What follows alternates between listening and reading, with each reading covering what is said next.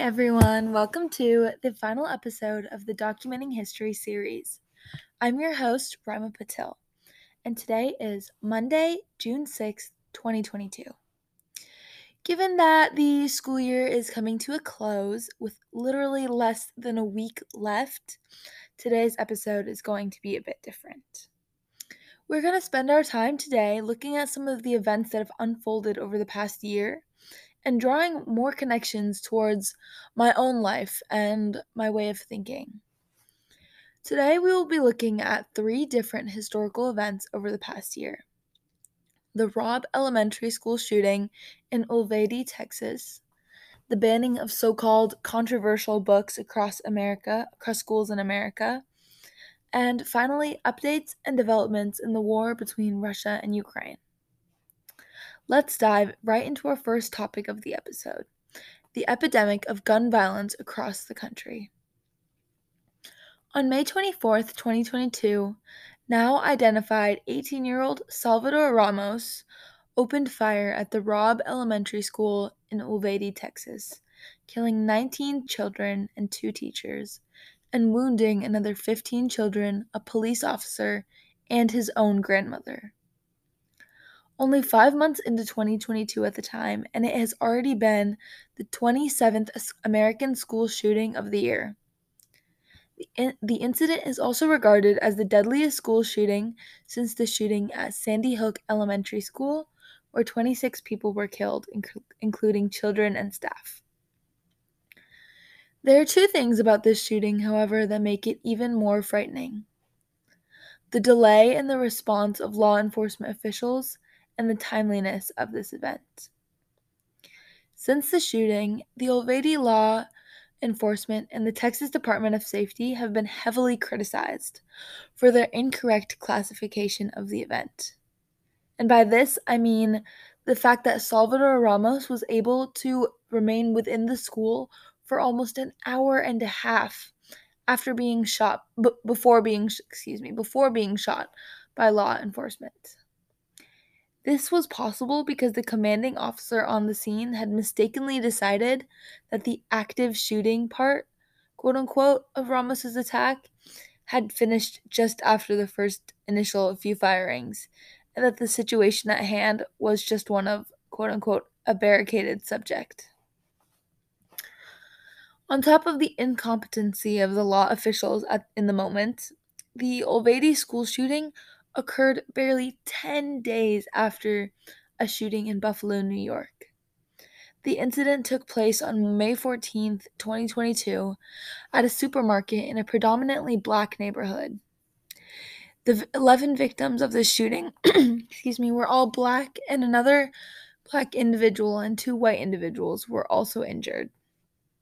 So, not even 2 weeks from each other, 2 major shootings occurred in locations where populations are majority-minority, with Uvalde being a Hispanic majority city and the Kingsley neighborhood being predominantly black.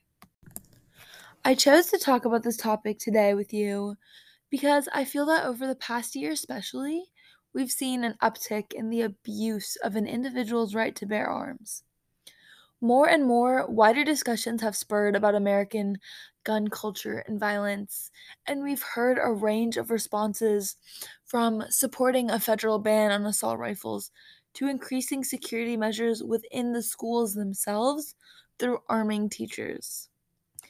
The topic of gun control and safety in relation to school shootings and the racially motivated hate crimes and attacks have impacted my life due to my identity.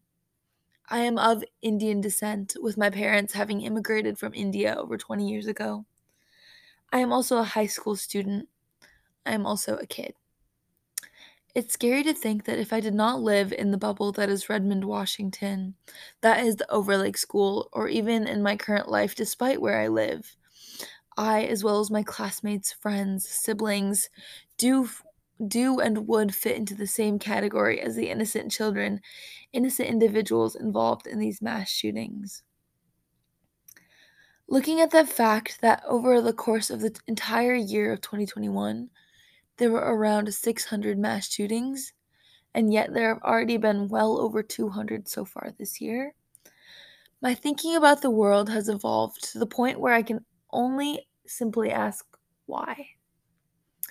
Why are minority communities still the target of such violent and merciless attacks, especially in a country and a society that is literally moving towards being majority minority over the next few decades? I am simply I'm simultaneously, learning how it is this diversity in thought, culture, race, background, everything that makes and will make my generation so different from those in the past, while learning that it is the same diversity that still makes people uncomfortable. Frankly, I would classify gun violence and such mass shootings as an epidemic of massive proportions. It is like a disease that seems to plague our country and our country specifically. And so, while I may not have any power or agency to enact change from an individual standpoint, I would urge those of you who are of age to vote, those who have the power, to take a closer look at the nature of gun violence in our country.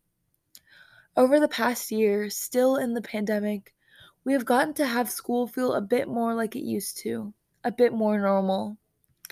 And especially in light of having all the normalcy relating to school being taken away from us for almost 2 years, now more than ever, school should feel like a safe haven to learn. However, this violence is keeping this from us. If I were to enact change to tackle this epidemic, I would not arm teachers because that would only make students feel constantly on edge and make the school environment a constant reminder of possible danger. Rather, I would address what is really at the root of the issue and work to instill background checks and further regulations on purchasing firearms. Because frankly, the fact that it is possible for an 18-year-old, a whole child, to walk into a store and purchase an assault rifle is terrifying. Okay, let's switch gears a little bit and move on to our second topic. The second historical development that has had the biggest impact on my thinking, specifically how I view my educational opportunities, deals with the growing culture of anti-LGBTQ, more close-minded majority within the country. Specifically, we're going to discuss how the increasing number of books being banned from educational curriculums across the country is a direct attack on our First Amendment. Over the course of 2021 to 2022, the ALA, the American Library Association, received reports for book challenges at a rate which was unprecedented in history. A considerable number of these books did go on to be banned on a state-by-state basis in the United States, and most of these books had to do with topics of race, gender, and sexuality. These books fell into categories of discussion ranging from critical race theory to comprehensive sexual education. Let's briefly discuss a few cases and examples themselves. In July 2021, Texas passed a bill known as the Critical Race Theory Law, which restricted the extent to which students can learn and discuss race, racism, sexism, and their implications on American culture and history. The passing of this law was followed with the challenging and banning of several books. In fact, Texas Representative Matt Krause distributed a list of 850 books, which he said might make students feel discomfort, quote unquote. On this list were several award-winning books, including the Coretta Scott King Award winner New Kid by Jerry Craft. The book is simply about a 12-year-old African-American boy who experiences a cultural shock when he enrolls at a private school. And yet, the book was banned on account of promoting Marxism and reverse racism. Similarly, award-winning books The Hate You Give by Angie Thomas and Mouse by Art Spiegelman were banned from several schools on account of having too much unnecessary profanity. Mouse, specifically, was removed from several schools in Tennessee due to 8 words of profanity, including damn and a small drawing of a nude cat. This specific instance spurred a lot of criticism as the book depicts Spiegelman's father's experience as a Holocaust survivor. And so, by banning the discussion of such topics, you're purposefully neglecting a major part of global history. What I just told you about is only a glimpse into some of the books that have been banned from school curriculums across the country within the past year, with the intent to stop children from learning about race, sexual orientation, gender identity, and different cultures. A spokesperson from ABC News, whose name was not specifically noted, characterizes her response to the situation by saying she has, quote, never seen such widespread effort to remove books on racial and gender diversity, end quote. And I completely agree with this statement. I feel like this widespread effort is simply an escalating attack on the freedom of speech of school children in America. If you've been listening to my podcast for a few episodes now, you may recall that one of my closest friends moved to Florida almost a year ago. This has allowed me to gain insight onto what her experience going to a private school in Naples compares with going to the Overlake School in Redmond. So, while I'm fortunate to live in a place and go to a school where discussion about these topics, about diversity and race and sexuality and individuality, are not only encouraged but are not only allowed but encouraged, my thinking and understanding of the world has shifted, and that I realize now that not everywhere is like this. For example, my same friend lives in a state where many of the previously mentioned books are banned, and there is a bill in place that prevents discussion about sexual orientation. And I realize that she has a staggeringly different school experience than I do. These developments in the restriction of discussing certain topics in the classroom setting have impacted me because they have impacted the people I care about. And in general, I feel like this growing attack on our generation's ability to learn about topics like gender identity, race, and sexual orientation will only hurt the progress and development of our society in the future. Growing diversity lays at the foundation of my generation, and so preventing us students across the country to engage in such conversation at this age will impact the way in which we view the importance of diversity in the future. Engaging in uncomfortable topics is how you gain familiarity. And so by shielding children from certain topics, even on the account of believing that they may not align with certain morals, only further perpetuates a society that does not foster or encourage different perspectives and cultures. I may not myself have any power or agency to enact change on the state or federal level for those places where such books are banned, but I will continue to buy and read books that provide information about and educate me on different perspectives and topics that are crucial to developing a diverse and open society.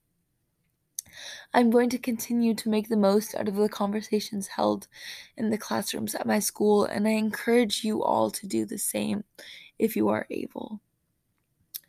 Because engaging with these topics now at our age will only be beneficial to our holistic development as open-minded and informed individuals. Finally, the last topic I wanted to talk to you today about is a topic you may remember discussing with me if you've listened to any of my previous episodes. But today I wanted to give you an update regarding the war between Russia and Ukraine and discuss how living in this historically momentous time has changed how I think about the world. First, let me give you some background of the war. On February 24th, 2022, Russia invaded Ukraine. This invasion has since caused the fastest growing refugee crisis since World War II, with millions of Ukrainians fleeing their country and with a third of the population being displaced.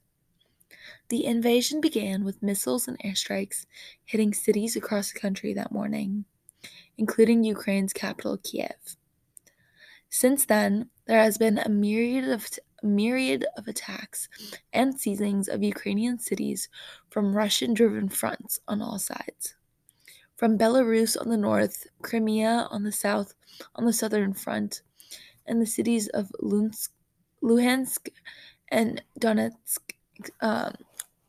mind my pronunciation, serving as a southeastern front. But the real question here is why? What is causing all of this? Well, since their independence in 1991, after the collapse of the Soviet Union, Ukraine has been forming closer ties with the European Union and NATO, the North Atlantic Treaty Organization.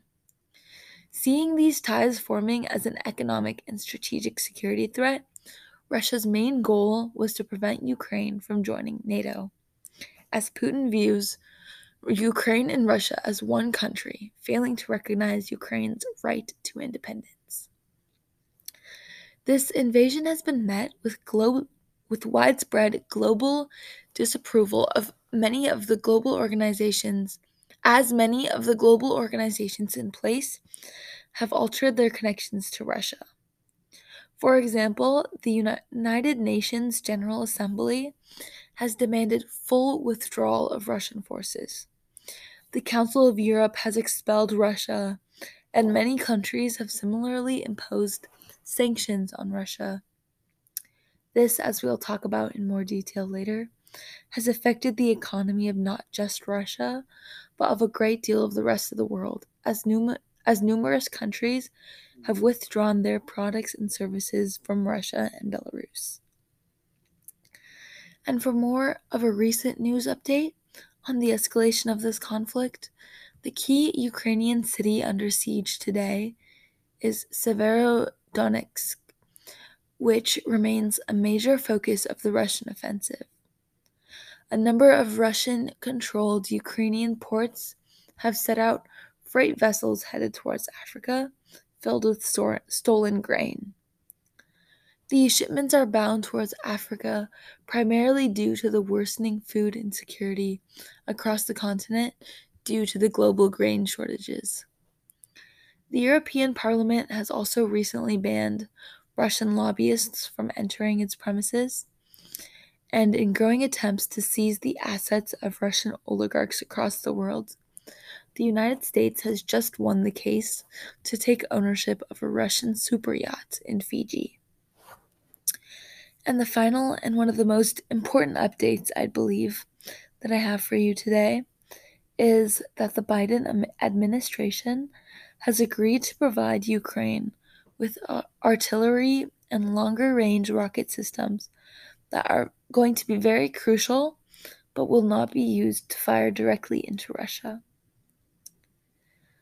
So while this event has really evolved within this year, 2022 specifically, rather than the whole school year, it has really managed to impact my life and the lives of everyone across the world because we are truly living in historical times.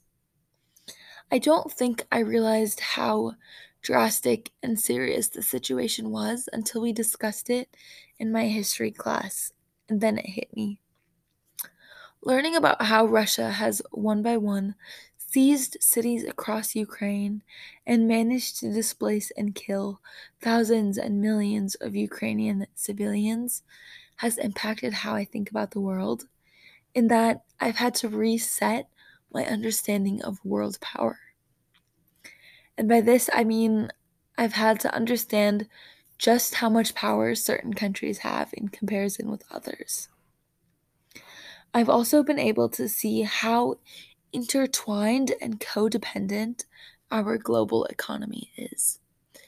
and that the effects of imposing sanctions on Russia has had rippling effects across the globe. For example, both Ukraine and Russia are major suppliers of wheat and other cereals to Africa, while Russia is also a key producer of fertilizer.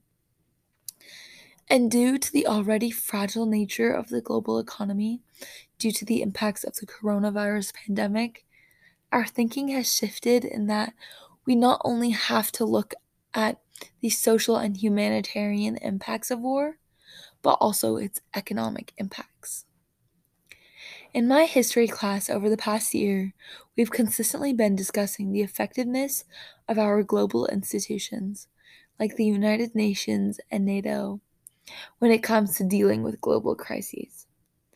And so it's been very now interesting to watch how these institutions actually manage to navigate a major scale conflict and to be able to compare their actual efficacy to how we've seen their effectiveness in dealing with past events.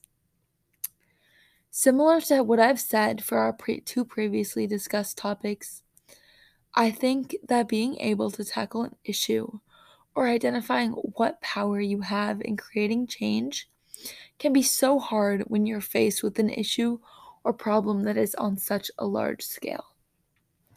For example, I don't have any agency in enacting direct change in addressing the issue of the Russia Ukraine war, but I definitely still believe there are things I can do to help. Finding even small ways to contribute or provide relief on any scale is the first step to tackling the global issues that you want to help but may not know how. For example, when thinking about this war or what power I have at an individual level, I realized that I do know a family whose family member has recently gone to the Ukrainian border to help with the refugee crisis and such. Being able to contribute, whether it be money or supplies or your help to causes for relief such as this dad was doing when he went to the Ukrainian border, is what I believe is the best way to use your power and your resources to help those across the globe who are faced with such difficult positions. Over the 2021-2022 school year, a lot has happened. And frankly, living in the bubble that we all do in Washington, in Redmond, at the Overlake School, I think we've had the opportunity to be able to fully understand and talk about how these global developments and changes have impacted the way the world works now.